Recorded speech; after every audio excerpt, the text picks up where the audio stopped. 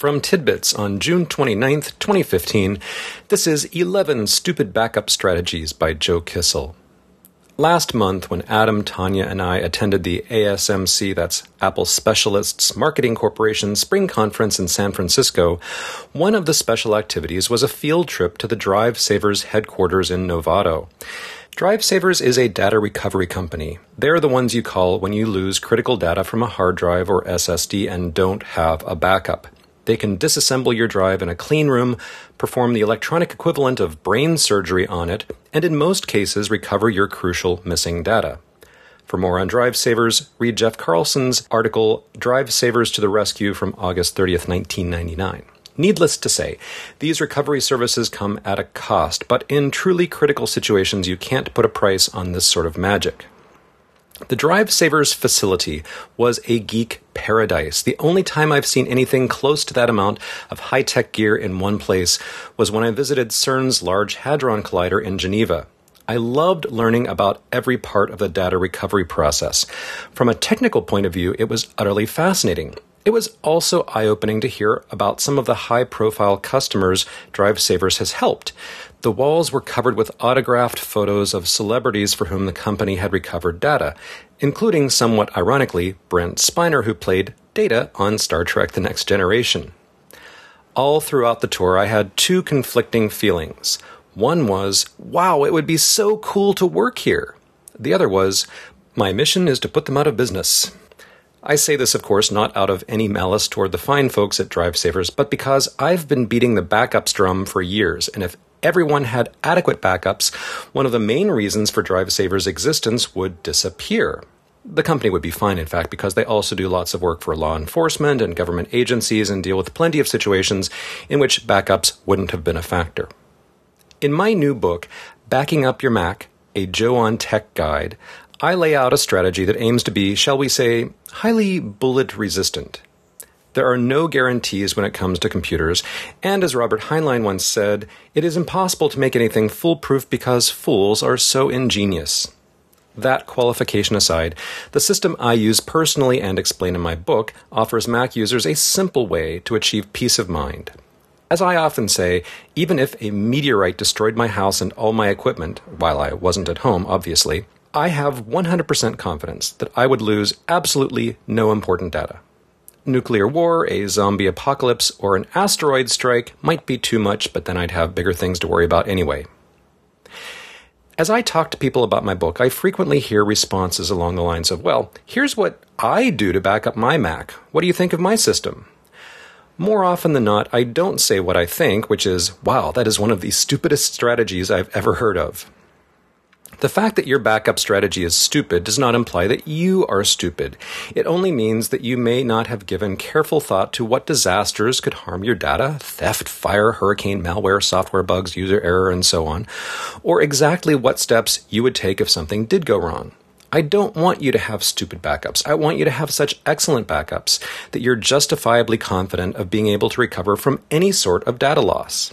In that spirit, here are 10, make that 11 stupid backup strategies I urge you to avoid. Number 1, having no backups at all.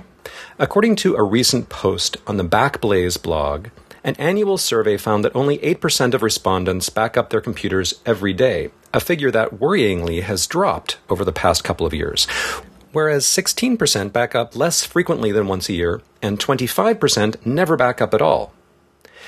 Doing nothing is, of course, the worst way to approach backups. You're trusting that everything will work perfectly no matter what you do or what someone else does, and that's too much to ask of a computer.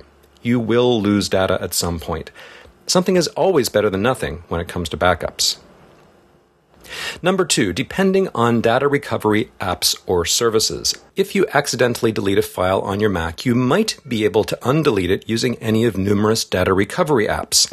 If that fails, as it would if the drive is electronically or mechanically damaged, a company like Drive Savers may be able to rescue your data. But assuming you'll be able to use one of these approaches if disaster occurs is unwise. Sometimes they fail.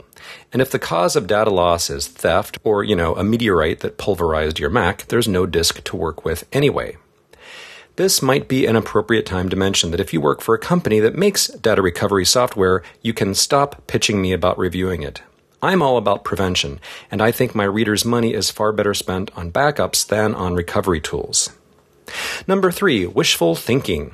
A couple of weeks ago, a novelist acquaintance of mine complained on Facebook about having lost 3 scenes from a novel revision because she accidentally deleted the document. A friend helpfully suggested that since she's a Mac user, she could retrieve the document using Time Machine. But no, she replied, she never actually saved or even named the document, so there was nothing for Time Machine to back up. Head desk. It's true that some apps auto-save your work, giving you a way to pick up where you left off even if you never name a new document. BBEdit, which I'm using to write this article, is one such app. But not all apps function this way, and even when they do, there are ways in which users might accidentally delete the auto-saved files. Pretty much all backup systems assume users will take at least the basic, obvious step of naming their files and saving them once, after which regular autosaves often kick in, storing additional versions automatically. Number 4, doing manual backups. I know people who back up their Macs, or at least a subset of their files, occasionally, whenever it occurs to them, either by making a clone or by manually copying files to another drive. Well, as I said, something is better than nothing, but in my experience, the day you forget to back up something manually or run out of time is the day you lose data. Having backups run automatically is a far superior idea. Number 5, using only Time Machine. I think it's fantastic that Time Machine exists and is built into OS X. Apple was absolutely right to make backups as simple and convenient as possible, not to mention free. And, to be sure, using Time Machine is way better than nothing at all. But I've had too many troubling experiences with Time Machine and have heard about countless more to rely on it as my sole backup software. For example, as I wrote in my Joe on Tech article, Why I Don't Rely on Time Machine, in the last month, my wife and I both encountered unrecoverable Time Machine errors that required us to erase our backup drives and start over from scratch. The disks themselves were fine, but the backup data wasn't, and not even fancy disk repair software could fix the problem.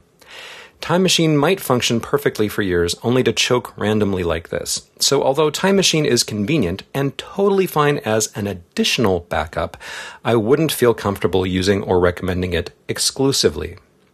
There's another downside about Time Machine too, which is that if your entire disk dies, your only option is to reformat or replace the disk and then restore the whole thing from your backup, a process that can take many, many hours. During that time, you won't be able to use your Mac for anything else, which is why I strongly recommend a bootable duplicate or clone as part of your backup plan. But that brings me to the next problem. Number 6, using only clones for backup. Clones are great. They let you get back to work almost instantly if anything goes wrong. Just reboot while holding down Option and select the clone. They also give you a way to downgrade to your previous version of OS X should anything go wrong when upgrading to a new version. By the way, if you're not giving your clones names like Sarah, Allison, Cosima, and Helena, you're doing it wrong. One problem with using only clones for backup is that they don't necessarily give you a way to retrieve accidentally deleted files or earlier versions of files if you discover you need them only after updating your clone. Some cloning software does let you archive such items, but you have to know what you're doing. Another problem is that if your clone is stored with your Mac, then anything that happens to the Mac, tornado, burglar, etc., can also take out your only backup. This, in turn, leads us to number 7, having no off-site backups. You know that metaphorical meteorite that I keep going on about? It might take out my house in California, but it almost certainly won't also take out CrashPlan's data center in Minnesota or any of several other places I store my data. Same goes for data loss due to thieves, burst pipes, or a fire, all of which are far more likely than meteorites if your only backups are stored locally. Your data is protected against only a limited subset of dangers. You can address this by making extra backups that you store at a friend's house, in a safe deposit box, or in another safe location. Or you can use a cloud service such as CrashPlan, Backblaze, or Dolly Drive. But however you do it, make sure you have an off-site copy of your data. However, the reverse is also true. Number 8, having only online backups. Online backups are great for many things, but if you should ever have to restore more than a few gigabytes from online storage, let alone an entire disk, you'll be in for a long wait because you'll be constrained by your internet provider's bandwidth. You may also run into data caps that prevent you from downloading all your backed up data in a single month.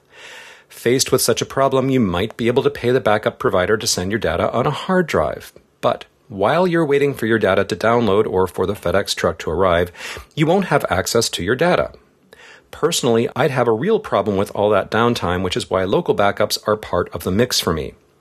Of course, if you want to boot from a clone, it must be on a local hard drive. The next two stupid strategies are also related to online backups. Number 9, relying solely on Dropbox or similar services. Dropbox is wonderful. I use it every day to store files in the cloud and sync them across my devices. Many other cloud storage services such as iCloud Drive, Box, Amazon Cloud Drive, Google Drive, and Microsoft OneDrive offer roughly comparable features. And most of these even offer a limited, primitive backup-like feature, the capability to restore older versions of files or deleted files, at least if they're less than a month old. That's all good, and in fact, using a service like Dropbox can make data restoration quicker and easier in some situations.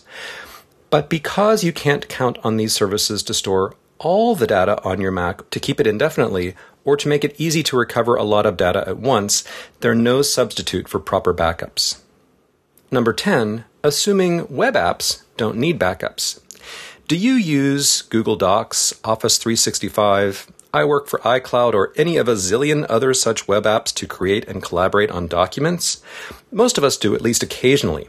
Fine, but do you also have a local copy of those documents? I'll bet you don't. And that's a bad idea.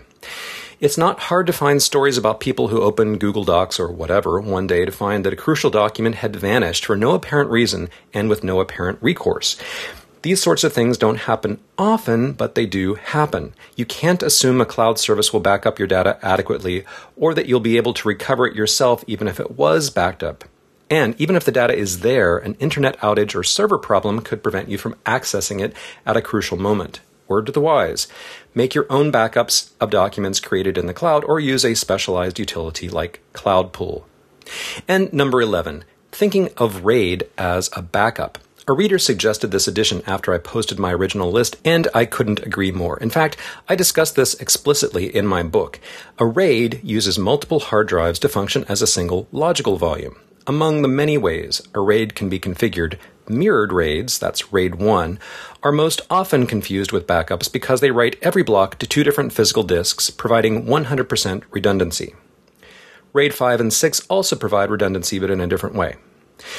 Well, isn't that basically the same as a clone, only better, since it's always up to date? No.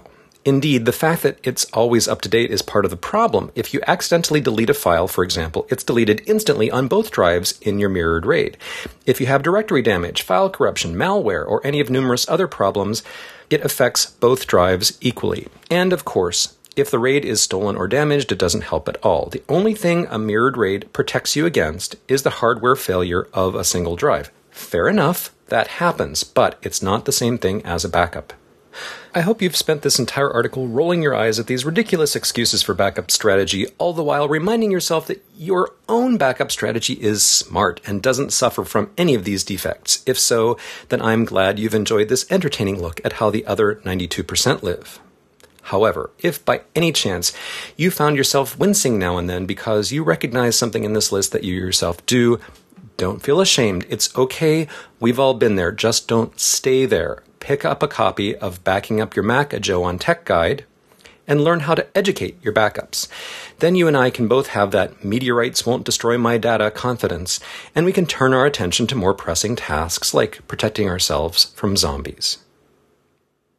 This is Tidbits, sponsored in part this week by Smile, ScanSnap, Automatic, Mapbox, and Bushel. To follow links, make comments, read related articles, subscribe to our podcast, and get updates via email, RSS, Twitter, Facebook, and our iOS app, visit us at tidbits.com. I'm Joe Kissel, and thanks for listening.